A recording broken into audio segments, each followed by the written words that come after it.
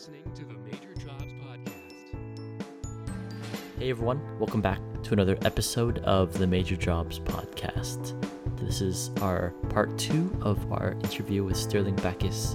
In the first episode, we learned about how he got featured in a Lamborghini commercial and what it's like building a Lamborghini Aventador from scratch. In this episode, we're going to be hearing about what it's like being a physicist and what it's like working in the sciences. If you're interested in working in science or in physics specifically, this is a perfect episode because he talks a lot about what it's like in schooling for your education, what you need to know, and what it's like actually working in that field. I don't want to hold it up any longer, so without further ado, here is the episode. Thanks for listening. I think that it's really cool how you started off and you didn't do as well in school, but then after you really applied yourself and eventually got a PhD. Or would you say that you use a lot from your education in what you do today? Yeah, it really depends on the field you're in. So, from my standpoint, being in one of the hard sciences, which is physics, it's really required. It's very important. Now, that's not to say that you don't have savants out there who, they see physics and they just get it, right? There are people like that, and that's great for them. That's awesome. And, those are some of the smartest people I work with who are people who went straight into college, maybe graduated very early on and have just done marvelous things. But not all of us have that ability. And I think what the Army taught me from, since I wasn't even an adult yet when I joined, it taught me that it's okay to fail, but it's not okay to quit. So it's really important that if you do fail, and you should fail because it's really important to understand what happens when things don't go the way that they should, that you pick yourself up and you learn from the experience and you don't repeat it. So the more you fail and the more that you learn about, that process, I think is what really allows you to crawl out of a deep hole. And I think it helps you further down the road in life. Now, I'm not saying you should go out and be an idiot and do stupid things. I mean, that's not what I'm saying. What I'm saying is it's okay to try your guts out and fail, but learn from the situation. And that's what we do in science, because not every experiment we do, very, very few experiments that we do actually are successful. They usually are failures. But we've actually taken something away from that experiment, and then we go, yeah, that didn't work, so we're going to have to try something different here. And so we may go back and look at first principles and do our math and our science and say, okay, we're going to try it this time, and we're going to do it this way instead. So that's kind of the process. And I would say that, back to your original question, was, does it help with this project? Well, of course it does. I mean, understanding mathematics, trigonometry, material science, all of that kind of stuff helps when you're building a vehicle, right? So, but do you need to be an expert in those fields? Absolutely not. You need to have a working knowledge.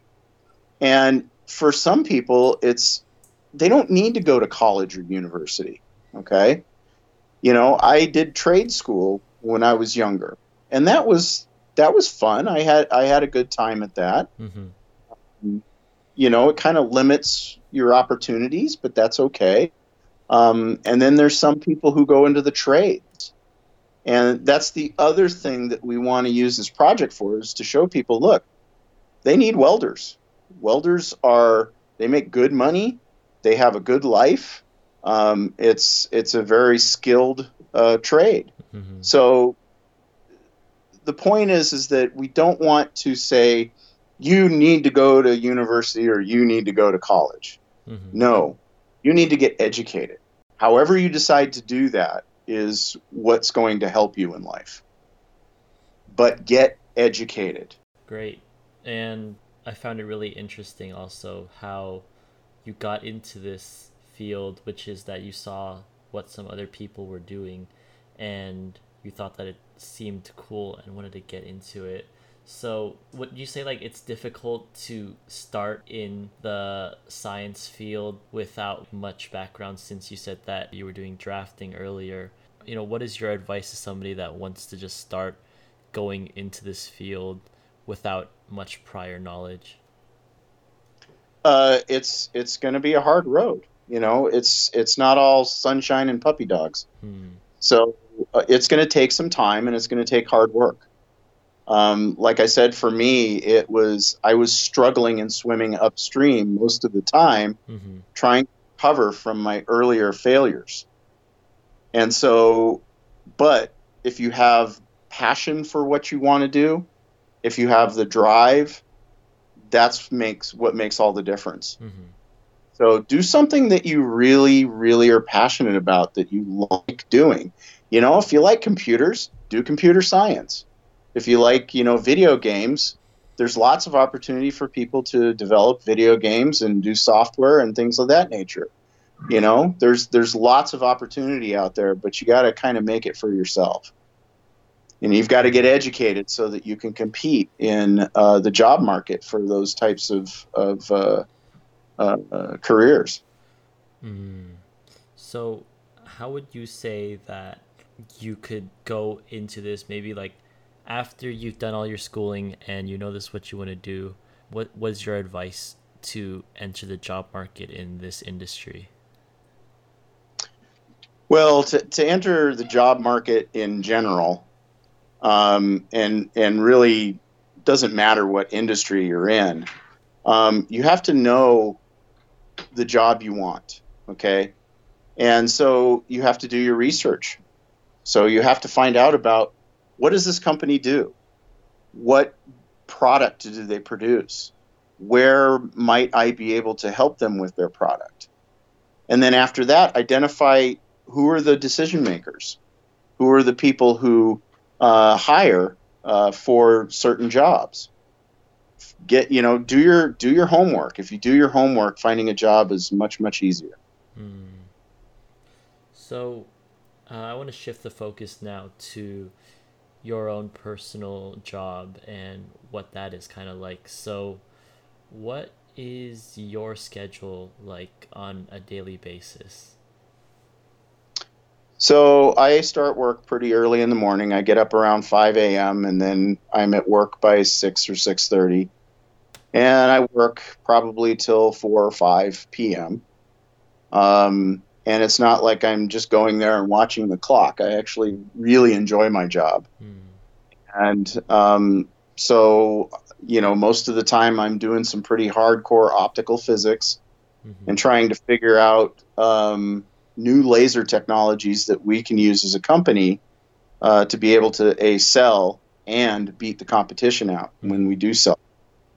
So that's a typical day for me. And then the other thing that I do is I solve problems. So in most companies, when you're producing a product, you run into problems. And so a lot of those problems can be solved by engineering or different parts or things of that nature, but some of them have to be solved by physics. Sometimes we started on a project and the physics is wrong, or we got a part and nobody makes a part that we need, and so we have to adapt to that particular part. So it's a lot of doing those types of things. I'm very reactive in my job. Kind of boiling in the background is coming up with new laser ideas, but the majority is responding to problems that crop up. And that's kind of what a lot of physicists do, is that they are problem solvers, because they just love a difficult problem that somebody has never figured out. It's kind of the pinnacle of our career, is being able to do that. So yeah, you really like the problem solving aspect of it. Yes. So would you say that in the beginning of your career, maybe like during your education when you couldn't solve a problem and it was really hard? You really liked that aspect of it and you really wanted to find out the answer. That's exactly right. I mean, graduate school for me back in the early 90s was somewhat difficult because we had an influx of Asian students that came over, and most of them had already had master's degrees, so they were very, very book smart. They could solve the problems in the books, with their hands tied behind their backs. And in graduate school, you're competing against your peers. If you don't maintain a B average in your courses, they flush you out. Mm-hmm. And so you do have to keep up with your peers. And in some senses, you have to exceed what they do in order to stay in the program.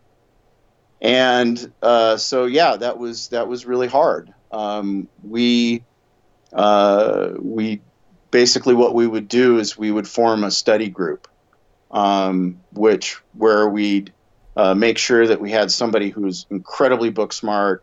We'd have somebody who was really creative, and so we just put together a team that allowed us all to learn at an accelerated rate, and that worked out really well.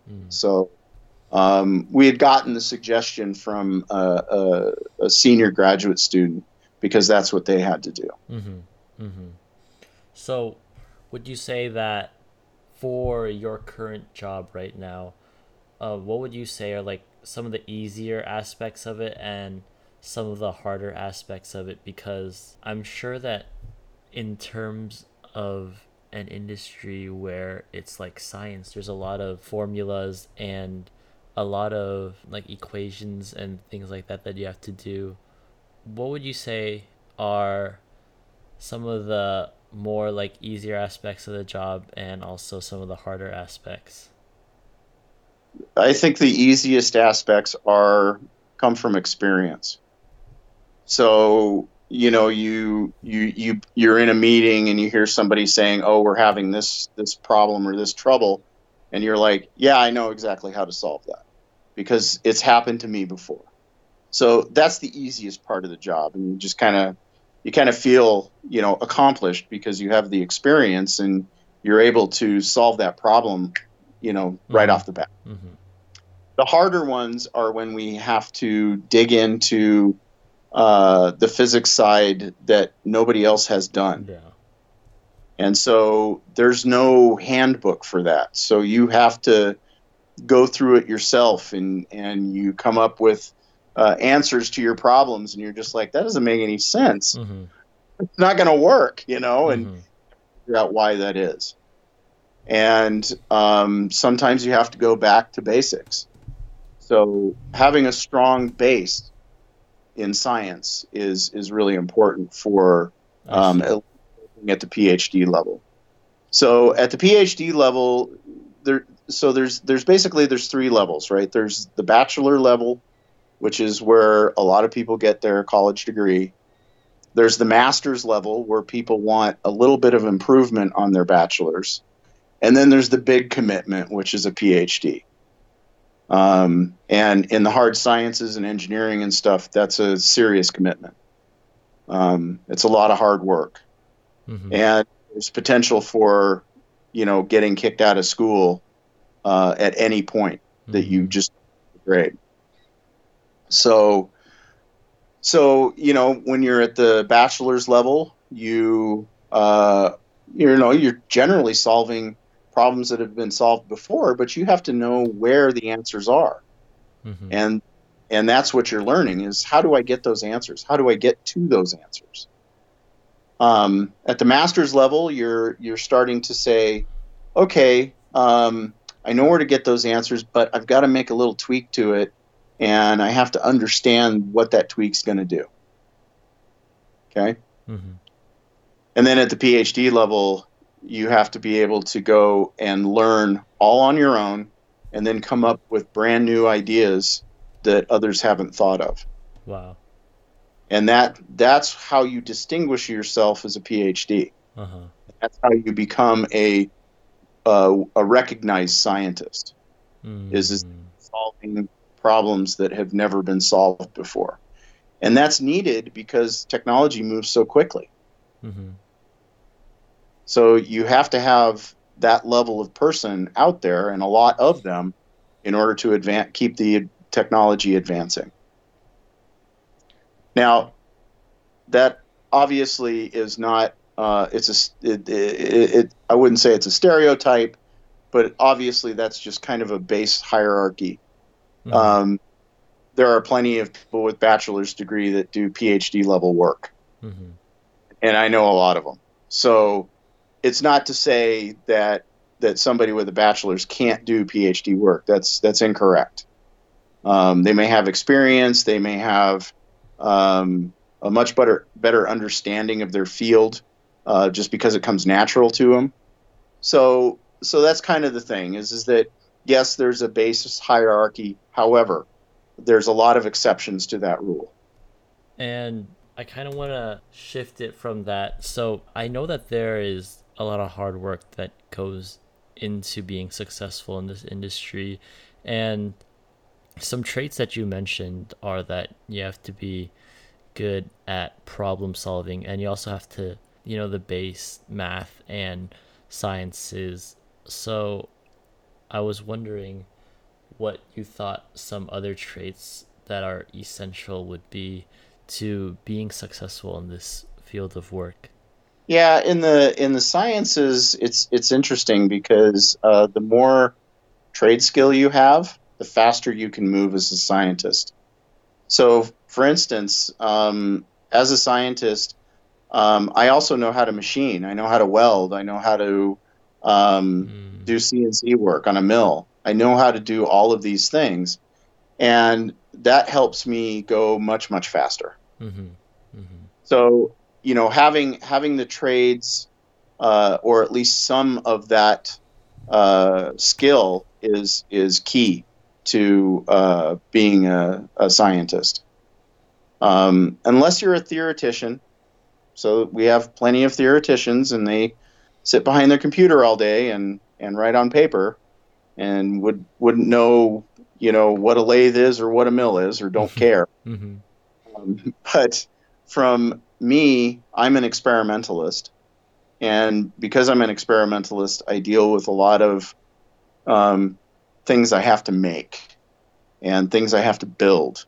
Now, I can have somebody else do that for me. So I can say, oh, hey, Mr. Machinist, I need you to machine this Mm-hmm. for Mm-hmm. me. Mr. Electrical Engineer, I need this electronics device. Or, and that takes time, right? Mm-hmm. So that takes process and that takes time. If I can actually go into the shop and do it myself, I can get to the answer faster. Mm. So it's important, to go out and work with your father or your mom or your grandpa or your grandma and learn those skills that they learned through their lives, Mm-hmm. because it will be necessary as you move forward in your career. Mm-hmm. So, what would you say your advice is for a teenager that wants to become a physicist or wants to work in that industry from like a teenager standpoint? What should they do at this age and what can they start doing? Well, first of all, stay in school. I mean, that's Mm-hmm. that's a no-brainer. Um, you know, learn as much as you can. Don't take on too much. You know, if you're taking on too much, you're going to stress yourself out, and you're not going to enjoy what you're doing. Mm-hmm. So that's kind of the first thing. Take on as much as you can, but don't take on too much. And it's tough balance, especially when you're a teenager and you have no experience. This is where parents are really important. Good parents are exceedingly important to launch their kids properly. Mm-hmm. But yeah, stay in school. If you want to go do the mechanics apprenticeship, go do that. That's still school. It's still learning. So you don't have to go to college. You don't have to go to university. Now, if you want to be a scientist, the likelihood that you will have to go to university is near 100%. Because there's a lot of skills and a lot of basics that you have to learn, and the best place to learn that is at the university. And then take some of those trade skills with you. So, work on the car with your mom or dad or whoever. Mow the lawn, do some manual labor, because it will all come to help you in the long run as a scientist. Wow. Guaranteed. Wow. So, what would you say is your advice for someone trying to figure out which kind of science they want to do if they're struggling between, let's say, physics or biology or chemistry? How did you know that you wanted to do physics and not something else? Well, if you want to make money, don't go into physics. Making money in physics is difficult. Wow. It's not impossible, but it is difficult. I think that engineering is where you can really be successful. And for physicists, it's more about the solving of problems that is our success, not the monetary part of it. Bioscience is really hot right now and pays really well. Aerospace, that pays really well. Problem is that they drop you in a black box and, nobody knows about what you're doing or your career. So you have to take that into account. But yeah, things that, you want to, if you want to be successful and you measure success as wealth, then you probably want to do what makes people's TV better. You want some sort of consumer type of products to be working on, or medicine, or things of that nature. I can tell you that astrophysicists, they don't make a ton of money. Who's paying them? Well, it's government grants, right? So it's universities, and they don't have a lot of money. Usually, as an academic, you have to scramble to get grants and money. So you're not gonna get rich doing that. But it really depends on how you measure satisfaction, how you measure happiness, and people do that in many different ways. For me personally, I want to live comfortably, but I don't want to be wealthy. I want to, solve problems in my career and make an impact on the next generation. That's what's really important for me. How do I leave this world? Do I leave it better than I found it? And that's going to do it for this episode of the podcast. Thank you so much to Sterling for hopping on and talking to us about what it's like working in the field of science and in the field of physics. If you enjoyed this, please be sure to rate it on whatever podcasting platform you're listening to, and I really hope to see you in the next episode. Thanks for listening. Thanks for listening to the Major Jobs Podcast. If you liked it, please be sure to follow us on Instagram at Major Jobs Podcast. If you have an interesting career and want to be featured on the show, send us an email at majorjobspodcast@gmail.com with your job title and college major if applicable. Again, thanks for listening. And remember, life happens wherever you are, whether you make it or not.